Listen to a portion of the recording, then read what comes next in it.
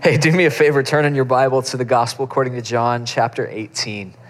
We've been walking through John now for the better part of a year, and we've been walking through this section of John for about a month. Really, we've been following Jesus' final words as he goes towards the cross, what's called his upper room discourse, in that famous event called the Last Supper. Judas has left. He has betrayed Jesus to the authorities. He's told them where Jesus is so that they can come and arrest Jesus. And as Judas leaves, Jesus begins to speak to the disciples who are faithful to him. And he says, here's what's about to happen. Here's what you should expect, not just in the next few hours, but in the next few days, weeks, months, and years. And he begins to prepare them for what is to come. And then the time arrives. When I was in high school, I went on like 4, maybe 5 mission trips with our high school ministry through a company called LeaderTreks. And LeaderTreks is a great company that does incredible work, but the requirements for a LeaderTreks trip, there's a lot of preparation. Like there are a lot of meetings. And as a high schooler, I'm reflecting back on it, and maybe in my mind it was more meetings than it actually was, but it felt like 50 meetings to get ready for this one trip. And there was team building exercise, and there was weekend retreats, and there was Bible studies, and there was all of these different things that we had to do, and there was preparation after preparation after preparation. And it all ended with us in the airport waiting to get on the plane, knowing that all of our preparation had come to this moment. And I was a nervous high schooler, and so I could feel like the electricity in my fingertips. Like, oh my gosh, I've spent all this time getting ready. I've spent what feels like years getting ready for this trip, and here it comes. And then I would sit on the plane, I'd be nervous the entire plane flight. Like my stomach would be churning with anxiety because I've spent all this time getting ready, and here's what I've been waiting for. And I wonder if that's not what's happening to the disciples.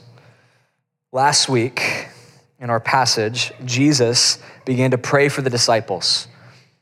He begins to pray for what is to come for them. He begins to get them ready for what's about to happen. And in our passage tonight, in John chapter 18, verse 1, we're told that when Jesus had spoken these words, that is to say, when Jesus was done praying for the disciples, he went out with them across the Kidron Valley, where there was a garden, which he and his disciples entered. Now, Judas, who betrayed him, also knew the place, for Jesus often met there with his disciples. And so after everything that's happened in the upper room, Jesus says, we're leaving now. And he takes them to this garden that we know from the other Gospels is called Gethsemane. And what we know from this gospel is that it was a place that the disciples had been to before. It was a place that they weren't unfamiliar with. It's interesting, though, that Jesus knows what's about to happen, and he chooses to make sure that it happens there. He chooses to make sure that this is the place where he ends up being betrayed. He could have stayed in the upper room, right? Judas knew where he was. He could have said, let's let it happen here around the table, but he says, no, I want it to happen in this garden. Follow me. There's this interesting phenomena that happens with places. When good or bad things happen in a particular place, those places are haunted by the people who remember what happened there. I had a friend a couple years ago who was in a relationship for a while, and it had started to go south. He and the girl that he was dating both realized that this wasn't going to last much longer, and they needed to just meet up and break it off. And so there was the sort of inevitable, where do we want this terrible conversation to happen? And one of the suggestions was, hey, we always go to this coffee shop. Why don't we just meet up there? It's a public place. We can wrap things up and call it a day. And his response was, I don't want my favorite coffee shop to be ruined by the memory of the fact that we broke up there. Because in allowing this event to happen in this place, that place becomes haunted, at least for a season. On the other side of things, there are positive hauntings, if you will. I don't know, we're getting to October, and my mind is turning towards horror movies. There's positive things that can happen in a place, and it becomes a reminder of good things. So when Mickey and I got engaged, we rented out this garden center. She didn't know this, but I rented out this building next to the apartment where we were going to be living once we got married. And I said, wouldn't it be great if every time we walked past this place, we could say, hey, that's where we got engaged. Right? There's something positive that happened here, and we want to remember it. The reality is that places have memories like the people who linger there. When something really tremendous happens in a location, it develops a strange glow for the people who have witnessed it. And in the same way, when something really awful happens, those who know the history can't help but feel the shadow that it casts. It's the reason why you can go to Gettysburg here in America and remember something terrible happened here. It's the reason why you can go to the ruins of the World Trade Center and there's this weight to that moment. Something awful happened in this place. Jesus' disciples are well-versed in Scripture. They may not be smart men, but they've read their Bibles. And when they walk into any garden, no doubt they have the sense in the back of their mind, something awful happened here. Because they know what Genesis 3 says. They know that it was in a garden in the beginning that humanity betrayed their king. They know that it was in a garden where the world was lost to sin and death and decay. It's in a garden where everything first went wrong.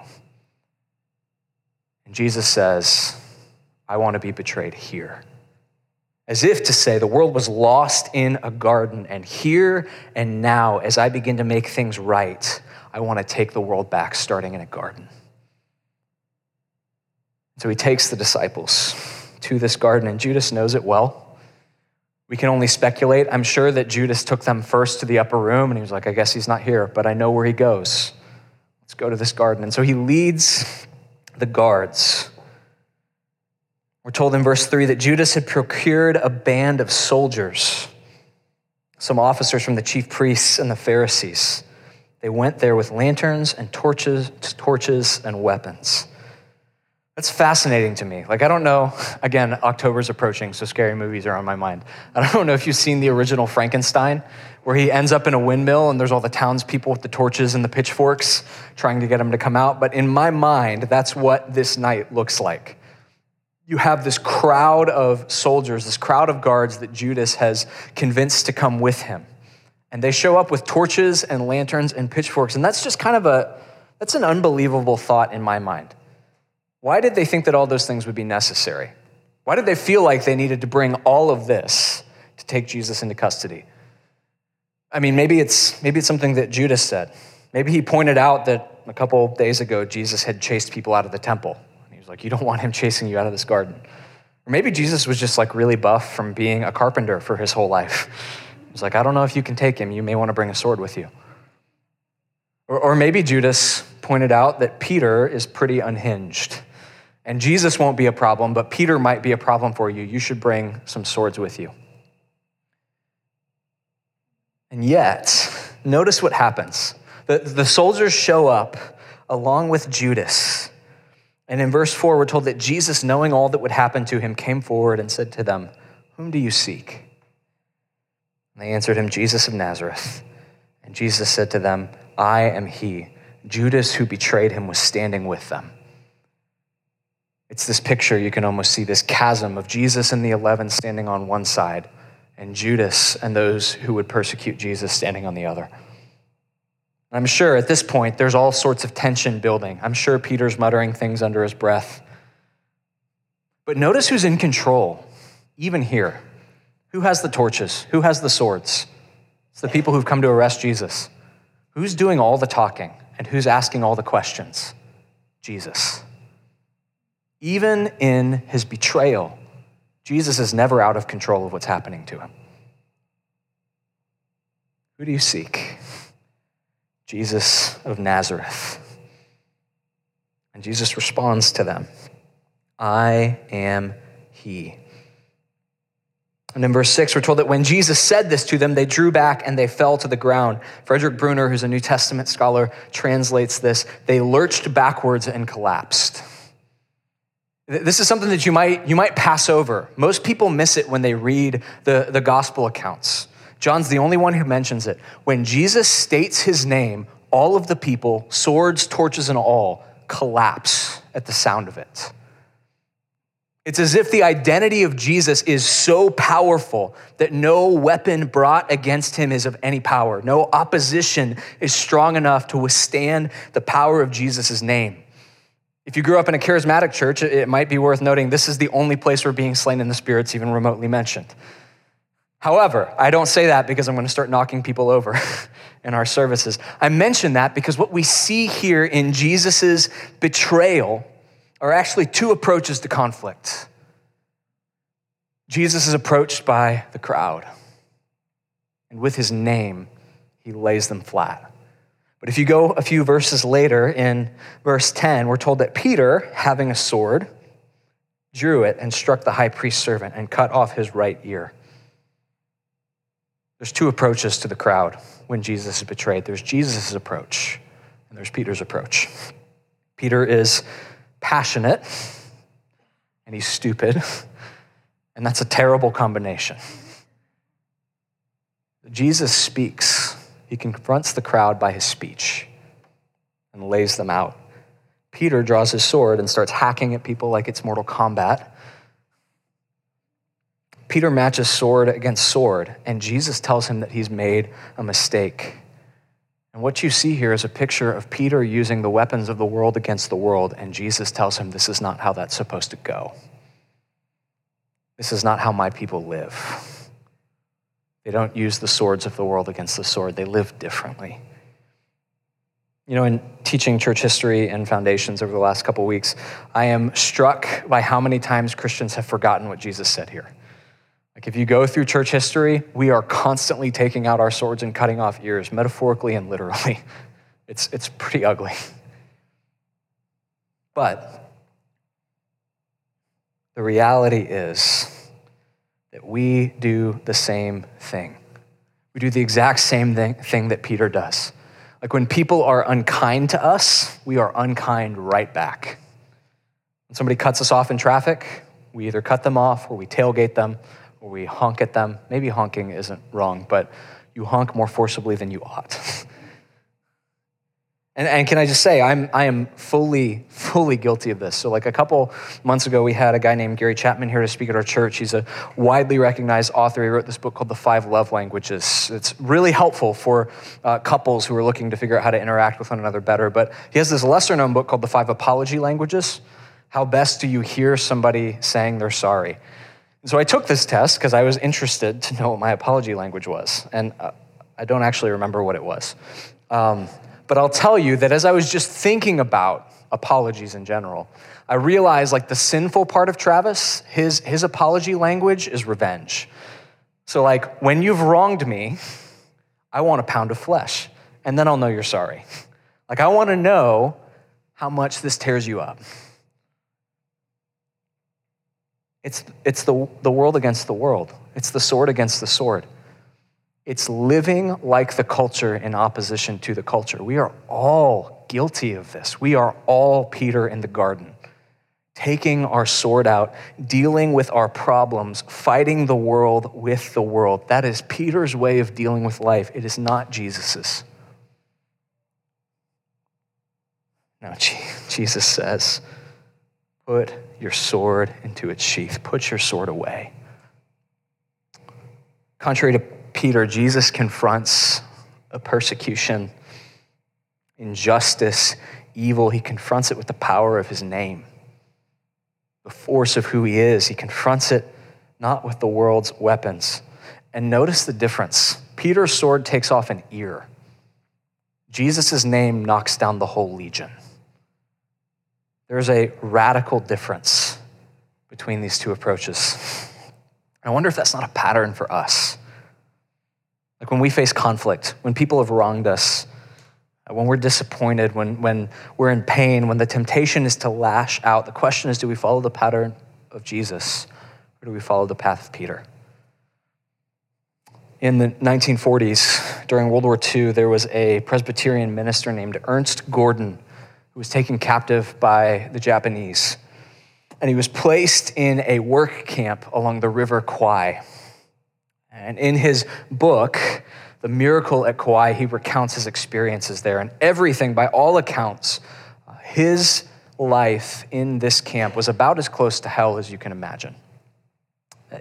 In this camp, disease and starvation and torture, they were all commonplace. And it got so bad that people in the camp started turning on each other. Prisoners started turning on prisoners. They started stealing food from one another. They started betraying each other. And he describes it like this in his book. He says, as the conditions steadily worsened, starvation, exhaustion, and disease took an ever-growing toll. The atmosphere in which we lived was increasingly poisoned by selfishness, hatred, and fear. We were slipping rapidly down the scale of degradation. We lived by the rule of the jungle, survival of the fittest. It was a case of, I look out for myself and to hell with everybody else. I have been wronged, and in turn I will wrong. The sword has been drawn against me, so I'm taking out my sword. That was until a single event happened that turned the entire tide and the culture of that camp. It was the end of the workday, and they were tasked with basically cutting through the jungle for a railroad. And as a result, they'd been given tools to accomplish this task. And at the end of the day, the guard that was assigned to them started counting the shovels and said, one of you's stolen a shovel. There's a shovel that's missing. That's a really bad thing for people who are prisoners because shovels can be used as weapons or as a means of escape. And so the guard got increasingly frustrated. He said, who took the shovel? And nobody spoke. And in broken English, he starts swinging the machine gun back and forth at everybody. And he says, all of you will die. I will kill all of you unless somebody admits it. Until one of the only Christians in the camp stepped forward and said, I took the shovel. And then the guard beat him to death in front of everybody else. And then the guard recounted, and there were no shovels missing. It was a mistake. But this one man stepped forward, and in this act of Christ-likeness, he refused to draw his sword. He refused to fight the world with the world.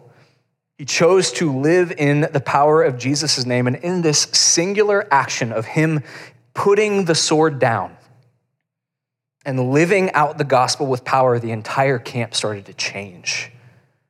Things began to radically shift in this community. Ernst, the author of the book, started to be more forthright about his beliefs as a Christian. Men who were in this camp who were philosophers and college professors said, hey, I can teach philosophy, I can teach theology. So they founded something in this camp that they called Jungle University, where they taught the Bible and theology to other prisoners and to their captors who were interested in hearing it. They started taking the branches of the trees in the jungle around them and making musical instruments, and they started an orchestra in the middle of the camp so that they could perform classical works, things of beauty in the midst of all of this ugliness. And in the end, when Allied forces finally liberated this location, they lined up their captors and they publicly forgave them in Jesus' name. And in doing that, they put their swords in their sheaths. They did what Peter couldn't do. They said, we will not fight the world with the world, but we will lean on the power of Jesus' name. I am he. And with that, they drew back and fell to the ground.